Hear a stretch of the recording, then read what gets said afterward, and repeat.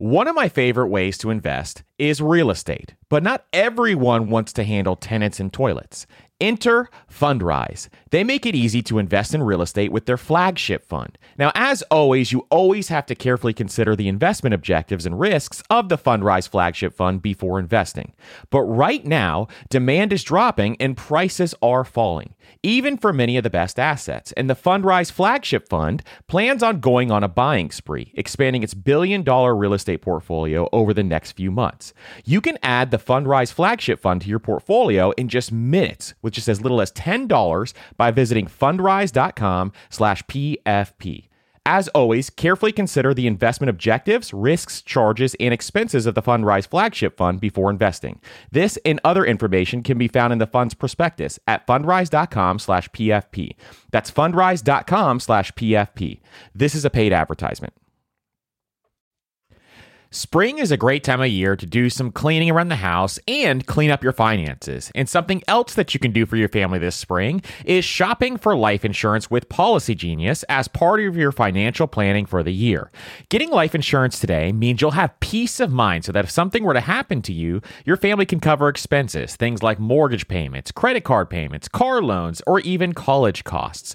I have a wife and 2 kids, with a third on the way, by the way, and business partners that all depend on my income. So I needed life insurance, and Policy Genius made that so incredibly easy. And with Policy Genius, you can find life insurance policies that start at just $292 per year for $1 million of coverage. Some options offer same-day approval and avoid unnecessary medical exams. So save time and money and provide your family with a financial safety net using Policy Genius. Head to policygenius.com or click the link in the description to get your free life insurance quotes and see how much you can save. That's policygenius.com.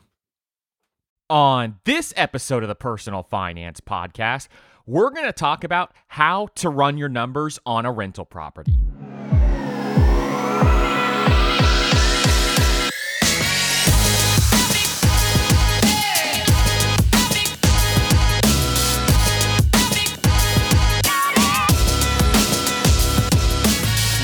What's up, everybody, and welcome to the Personal Finance Podcast. I'm your host, Andrew, founder of DollarAfterDollar.com, and today on the Personal Finance Podcast, we're going to talk about how to run the numbers on a rental property. If you have any questions about this episode, hit me up on Instagram at $AFTR and follow us on Spotify, Apple Podcasts, or whatever podcast player you love listening to this podcast to. And please, if you want to help out the show, leave a 5-star rating and review on Apple Podcasts. Now, as we've talked about in the past, real estate is one of the best ways to start building wealth. It's an absolutely amazing way to build wealth. But the biggest factor in being successful in real estate is understanding how to run your numbers. Because if you go into a property and don't know how to run your numbers and you don't run your numbers correctly, you, my friend, have a problem. Because what you're doing is if you don't run your numbers and you just think, hey, this house has X amount as a mortgage and all the rest of the money on top of that comes in for rent, that's just all gravy. I can keep that money. That's what a lot of people do when they're newbie real estate investors. But there's so many other factors that come into play when you buy a rental property or when you flip a house that you have to be able to understand how to run the numbers. So today, we're going to be talking about how to run the numbers on a rental property so that you can understand exactly how to do this. And I'm going to take you through step by step exactly how to do it. And this is actually the exact way that I've done every single real estate deal I've done.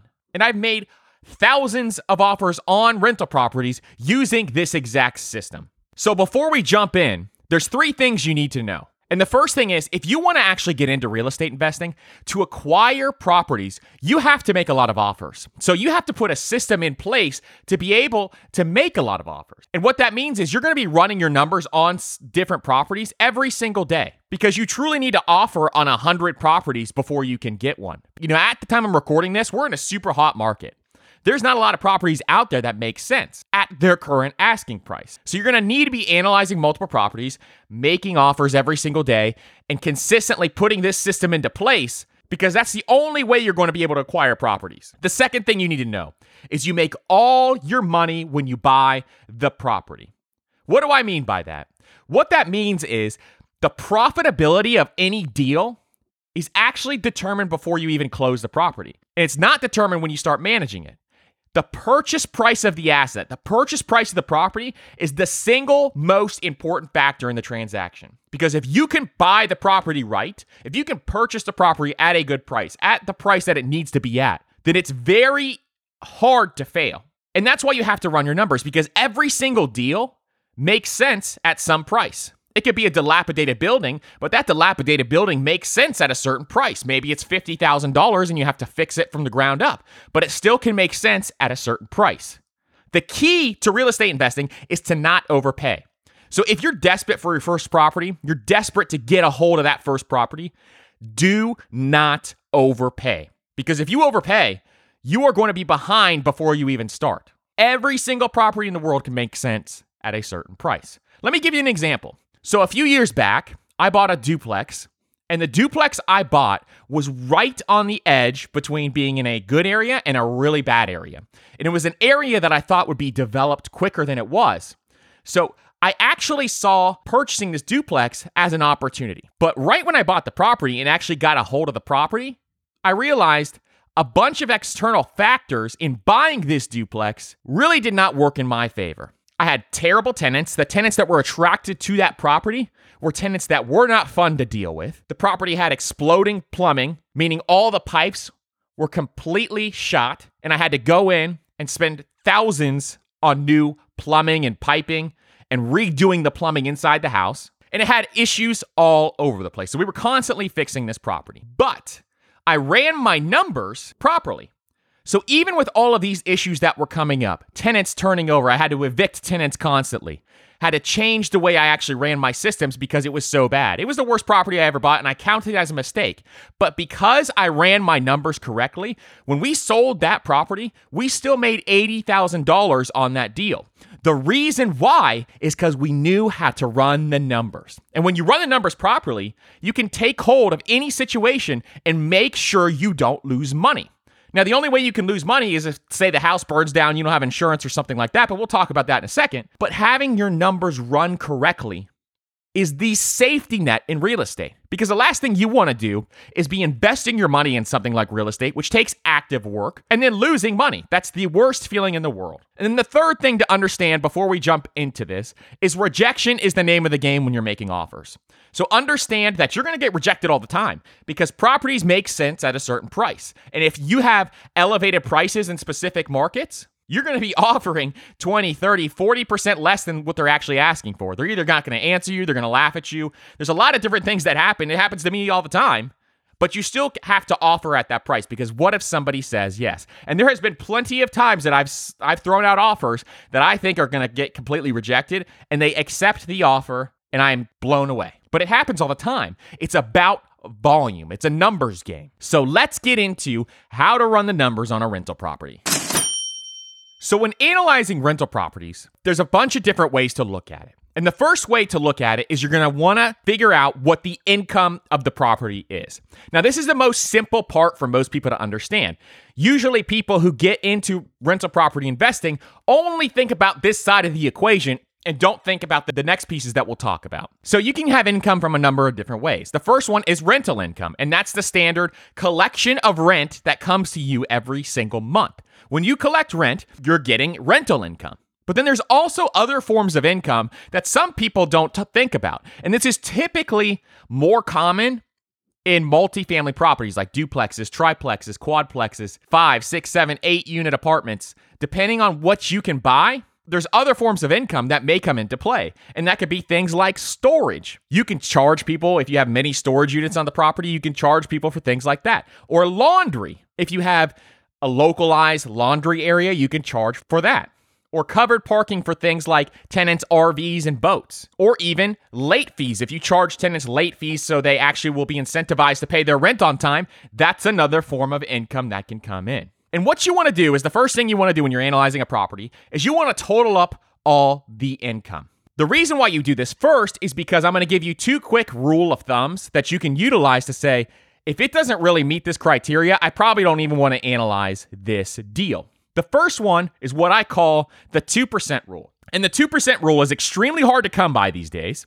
But what that means is you're going to take the purchase price, the price that you purchased the property at, you want to get 2% of that purchase price every single month in rent. So if you bought a property for $100,000, then you want to try to get $2,000 a month. When I'm recording this podcast, the market we're in is red hot. That is not something that is going to be very common if you can find it at all. It's becoming harder and harder and harder to hit that 2% rule. So what you really want to target is the 1% rule, which is the same math. It means if you buy a property for $100,000, you want to make sure to at least get 1% every single month in rent. So if you buy it for $100,000, you want to get $1,000 a month in rent. And as you can see, that becomes a little more realistic because you're buying a $200,000 property, then you want to try to get $2,000 a month in rent. If it doesn't meet this criteria, the odds are very high that you will not have a property that makes financial sense. So this is the criteria you want to make sure that you hit right off the bat. You can still analyze the property if you want, but I'm giving you the quick math to do in your head so that you can scan through properties and say, these are the ones that I want to analyze today, because you have to be constantly analyzing as we continuously talk about here. So that's the quick math you can utilize with the income to say, hey, here's the added up income. Does it meet this criteria? If it doesn't, throw it out, move on so that you don't spend all your time analyzing constantly. Now, let's get into the most important part of analyzing properties, the expenses. One of the hardest things about managing your money is figuring out where it's all going. And most of us are trying to save for several goals at once, which can feel like a daunting task to see if you're on track or even on pace to accomplishing your goals. But there is a tool that makes it so much easier, and it's called Monarch Money. They help you track your money flow without taking a ton of time and energy.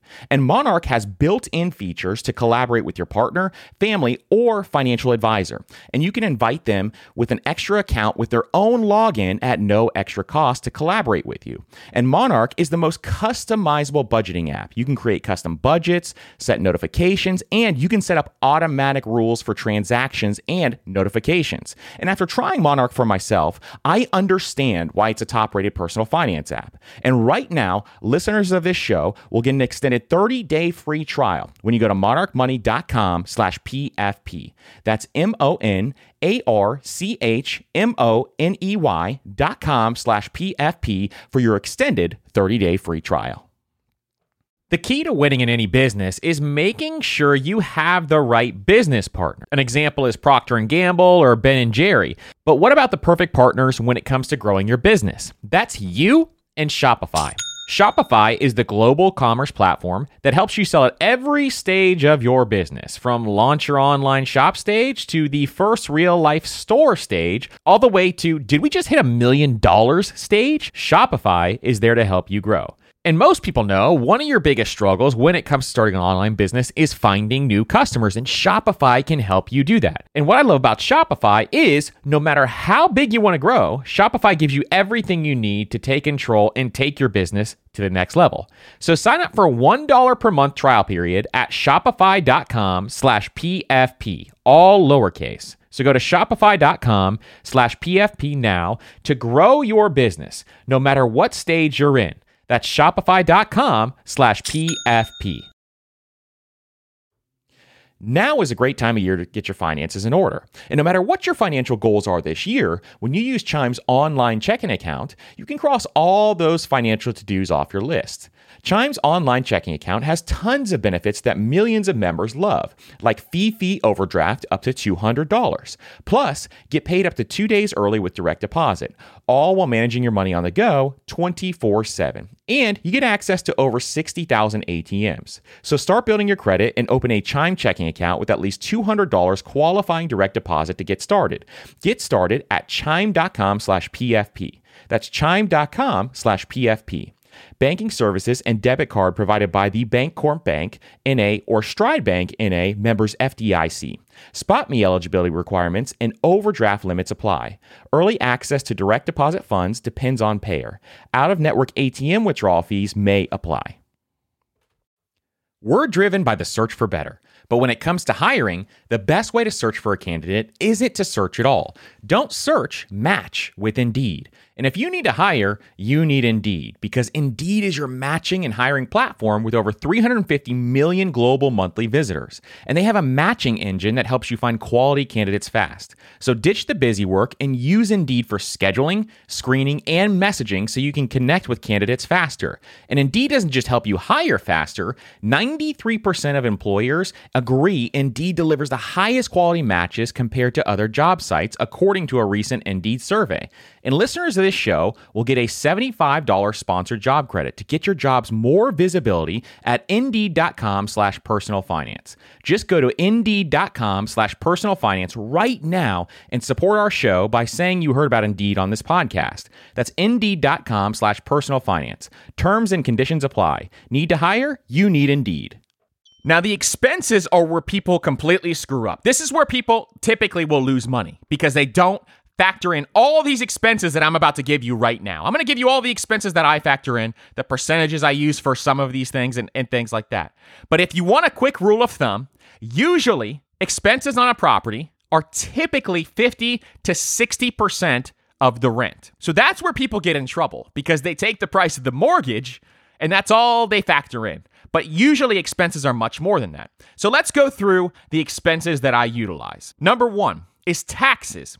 Taxes you have to factor in. Where do you find how much you have to pay in taxes on a property? You can go to your local county's property appraiser website. Just type in your county name and type in property appraiser. And then you just type in the address. You can search it by address and find how much you have to pay in taxes every single year. Then what I do is I divide that by 12 and factor it in monthly.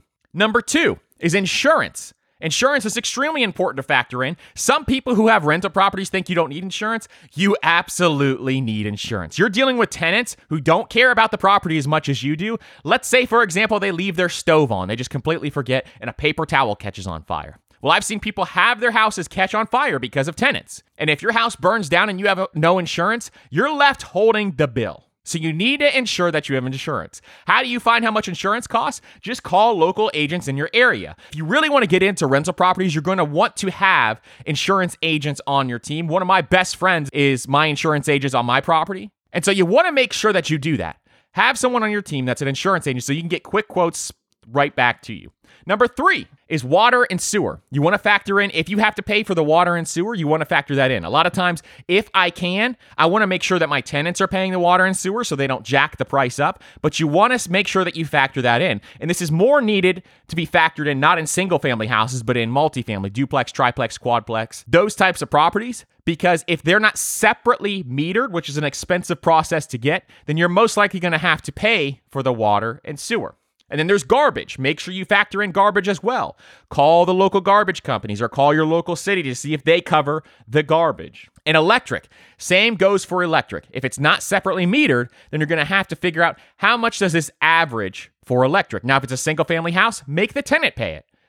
But if it's not, then you're going to get stuck with that bill, and you just need to make sure that you have a good system in place for paying that. Then there's gas. Gas goes the same as the other utilities. And then HOAs. So HOAs sometimes, really I should say, most of the time can kill a deal because a lot of HOAs are really, really high fees. Now, the one thing you want to check on the HOAs is, do they have special assessments? Now, what a special assessment is if, say, the roof on the building caves in and you're in an apartment complex. Well, a special assessment they will issue to every single person in that building who owns a property in that building so that they can fix the roof. So not only is the monthly fees a factor, but also special assessments. Or if you have a single family house, typically you got to make sure that you maintain the property more so than you would in other areas. So just factor in all the costs surrounding HOAs. And for me, I avoid properties as rentals with HOAs because there's just too many external factors that can happen. They can raise the HOA rate and it's completely out of your control. You get into real estate investing instead of investing in the stock market so you have more control. And the HOA takes that away. Lawn care or snow plowing. You have to factor that in as well to maintain the property. Now you can ask the tenants to do that and you could put that in your lease. But if you have multiple units, then you're going to have to take care of the lawn yourself and hire out a company or do it yourself if you're that involved. Now the next four are some that are always missed, and they're extremely, extremely important. So these ones I want you to pay special attention to because you really have to factor all of these in. So the first one is vacancy. And vacancy is extremely important to factor in. Vacancy is the amount of time it takes you to find another tenant once your tenant leaves, the turnover time. And so what I do is I factor in 8% of the monthly income for vacancy. This ensures that you have a little savings account when you're not collecting rent and income and you could still pay all the bills. Repairs. Now, these are normalized repairs like someone has a leaky sink or their faucet isn't working or their water heater breaks down and you have to fix it. All the little things factor into repairs. And I factor 8 to 10% of the rental income on repairs as well. And a big one, capital expenditures. Now, capital expenditures, what that is this can also fall into the repair category, but you got to double it up. What that is the big stuff in your property. For example, if you need to replace a roof, which you always will have to if you're going to hold these properties for a long time, then that would come out of the capital expenditure account. You need to account for that. Or if you need to replace a water heater or an AC unit or windows or do complete remodels, all of this falls into capital expenditures. Because all this stuff is going to need to happen, especially if you're going to hold these properties for 20, 30, 40 years. You're going to have to replace stuff. So you need to factor that in with 8 to 10% so that you can make sure that you have the money just sitting there if something happens. That's the beautiful thing about capital expenditures and having this there is if something happens, you don't have to stress at all. The money's just there. The next one is property management. Now, if you plan on managing the property yourself, you still should factor in property management. Why? Because down the line, life changes and you may not want to manage these properties anymore. And so factoring in property management up front allows you that flexibility to be able to hire a property manager down the line. So what do property managers cost? You have to look in your local area because the rates are localized, but typically it's somewhere between 8 to 12%. So call a couple property management companies in your area and factor in that number. Then your mortgage. If you get a loan on the property, you're going to have a mortgage. You need to factor that expense in. And then any other loans, hard money loans or whatever you utilize to remodel the property or anything like that also need to be factored into the expenses. Then you're going to take all these expenses and total them up, and that is your total monthly expenses. Now, let's get into how to calculate cash flow. Now, the next thing we want to understand is cash flow. And cash flow is the number you obviously want to get as high as possible because that's your profit. That's what you're making each and every month. And cash flow is actually really easy to calculate. So it's your total income, your income that we calculated earlier, minus your total expenses equals your monthly cash flow. So if you bring in $2,000 a month in rent and your expenses are $1,500, then your cash flow is going to be $500 a month. And then if you multiply that number by 12, then you get your yearly cash flow. So for example, if your cash flow is $500 a month, you would just multiply $500 by 12 to get $6,000 a year in cash flow. That gives you your yearly cash flow, or some people also call it your net operating income. And understanding your total cash flow is how you're going to find out if you're going to get a good return on investment, because that is the number that matters the most. Because the last thing you want to do is go into real estate, buy property when you could just be investing in index funds and get the same return. You don't want even returns here on real estate. Real estate you go into because you know that you can make more money in real estate than you potentially could in the market. So that's why we run these numbers and make sure the numbers are correct. Because why would you want to invest in real estate when you could just passively invest in an index fund? That's why we need to make sure that we're going to be making more money every single month than an index fund would make. That's what makes all this work and effort worth it. And there's two other things I want you to do. So we're going to look at cash on cash return on your investment, and then we're going to look at the cap rate as well. So cash on cash return, to put it really simply, is the return on the money that you put into the deal. That's how to put it as simple as possible. So what you're going to ask yourself is, how much did we put into this deal? So you can think through a couple of options. Usually it's your down payment, which typically on a rental property, if you're putting a down payment and going and getting a loan, you typically have to put down 25%. Some lenders may allow you to put 20% down, but you typically have to put right around 25%. Then you have your closing costs, which usually totals up to about 3%, but it's your loan closing costs, your appraisal, your inspections when you inspect the house prior to purchasing the property. And then there's other costs that you put into the property as well, like rehab costs. If you have to paint the property or put new floors in or replace windows, maybe replace the appliances or countertops or whatever you do to actually rehab the property, that would go into the amount of money that you put in as well, which is extremely important. And then also any other miscellaneous items that you have to contribute to purchasing that property. And then you're going to total that up because the amount of money that you put in the property is all those pieces totaled up. And then you're going to take your yearly cash flow and divide it by that total investment number that we just came up with. And that gives you your cash on cash return. So for cash on cash return, anything above 8.5% makes the property worth looking at, in my opinion. Anything less, you might as well just invest in an index fund. But if it's above 8.5%, then it's worth actually looking at the property because there are different ways that you can make money that factors outside of cash on cash return. Things like appreciation, the tax benefits. So there's unforeseen things that are actually baked into some of these numbers that will actually help you build wealth. That's why real estate is such a wealth accelerator because there's 5, 6, 7, 8 ways that you can truly make a lot of money in real estate. It makes money in so many different ways. And it's so positive in that regard that so many people build a great amount of wealth because of real estate. And then the cap rate is the next number you want to look at, which is your purchase price divided by your net operating income. And remember, net operating income is just your yearly cash flow. Then what you want to do is just you want to analyze your total return. And analyzing your total return, we can do a whole episode on how to analyze your total return, which we will most likely do here in the future.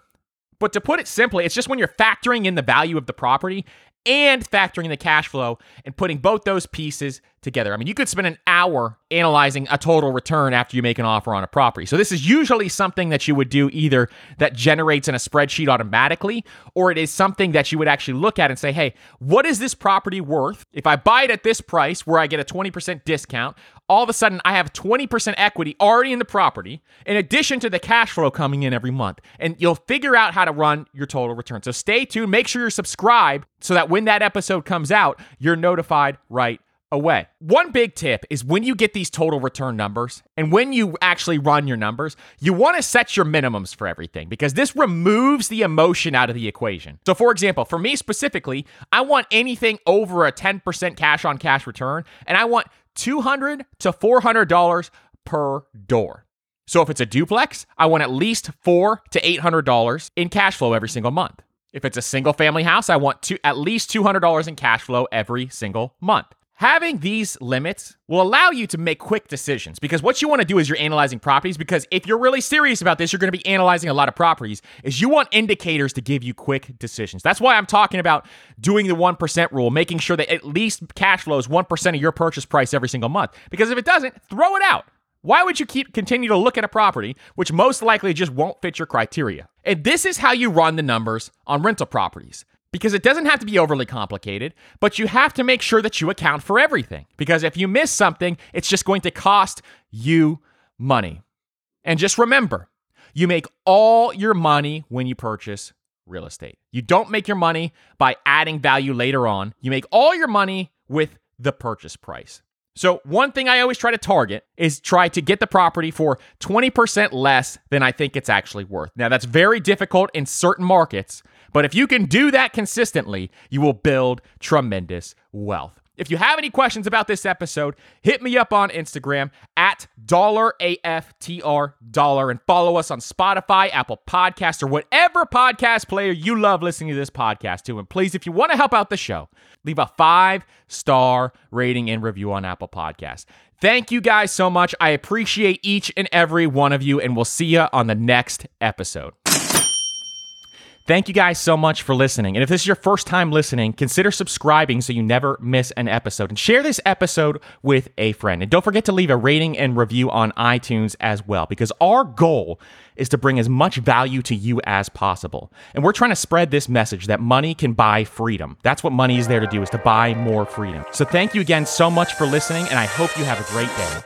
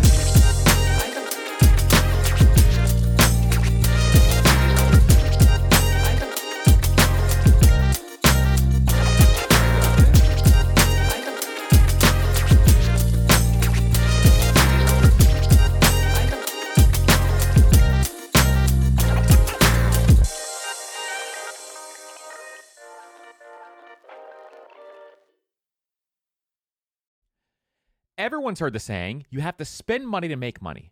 But everything in life, from travel to starting a business, is expensive, which is why I want to tell you about a new podcast I love that will teach you all the tactics, tricks, and tips you need to upgrade your life, money, and even travel, all while spending less and saving more. It's called All the Hacks, and it's a top-ranked show hosted by my good friend Chris Hutchins, a financial optimizer, an entrepreneur who's racked up millions of points, and he sold 2 companies.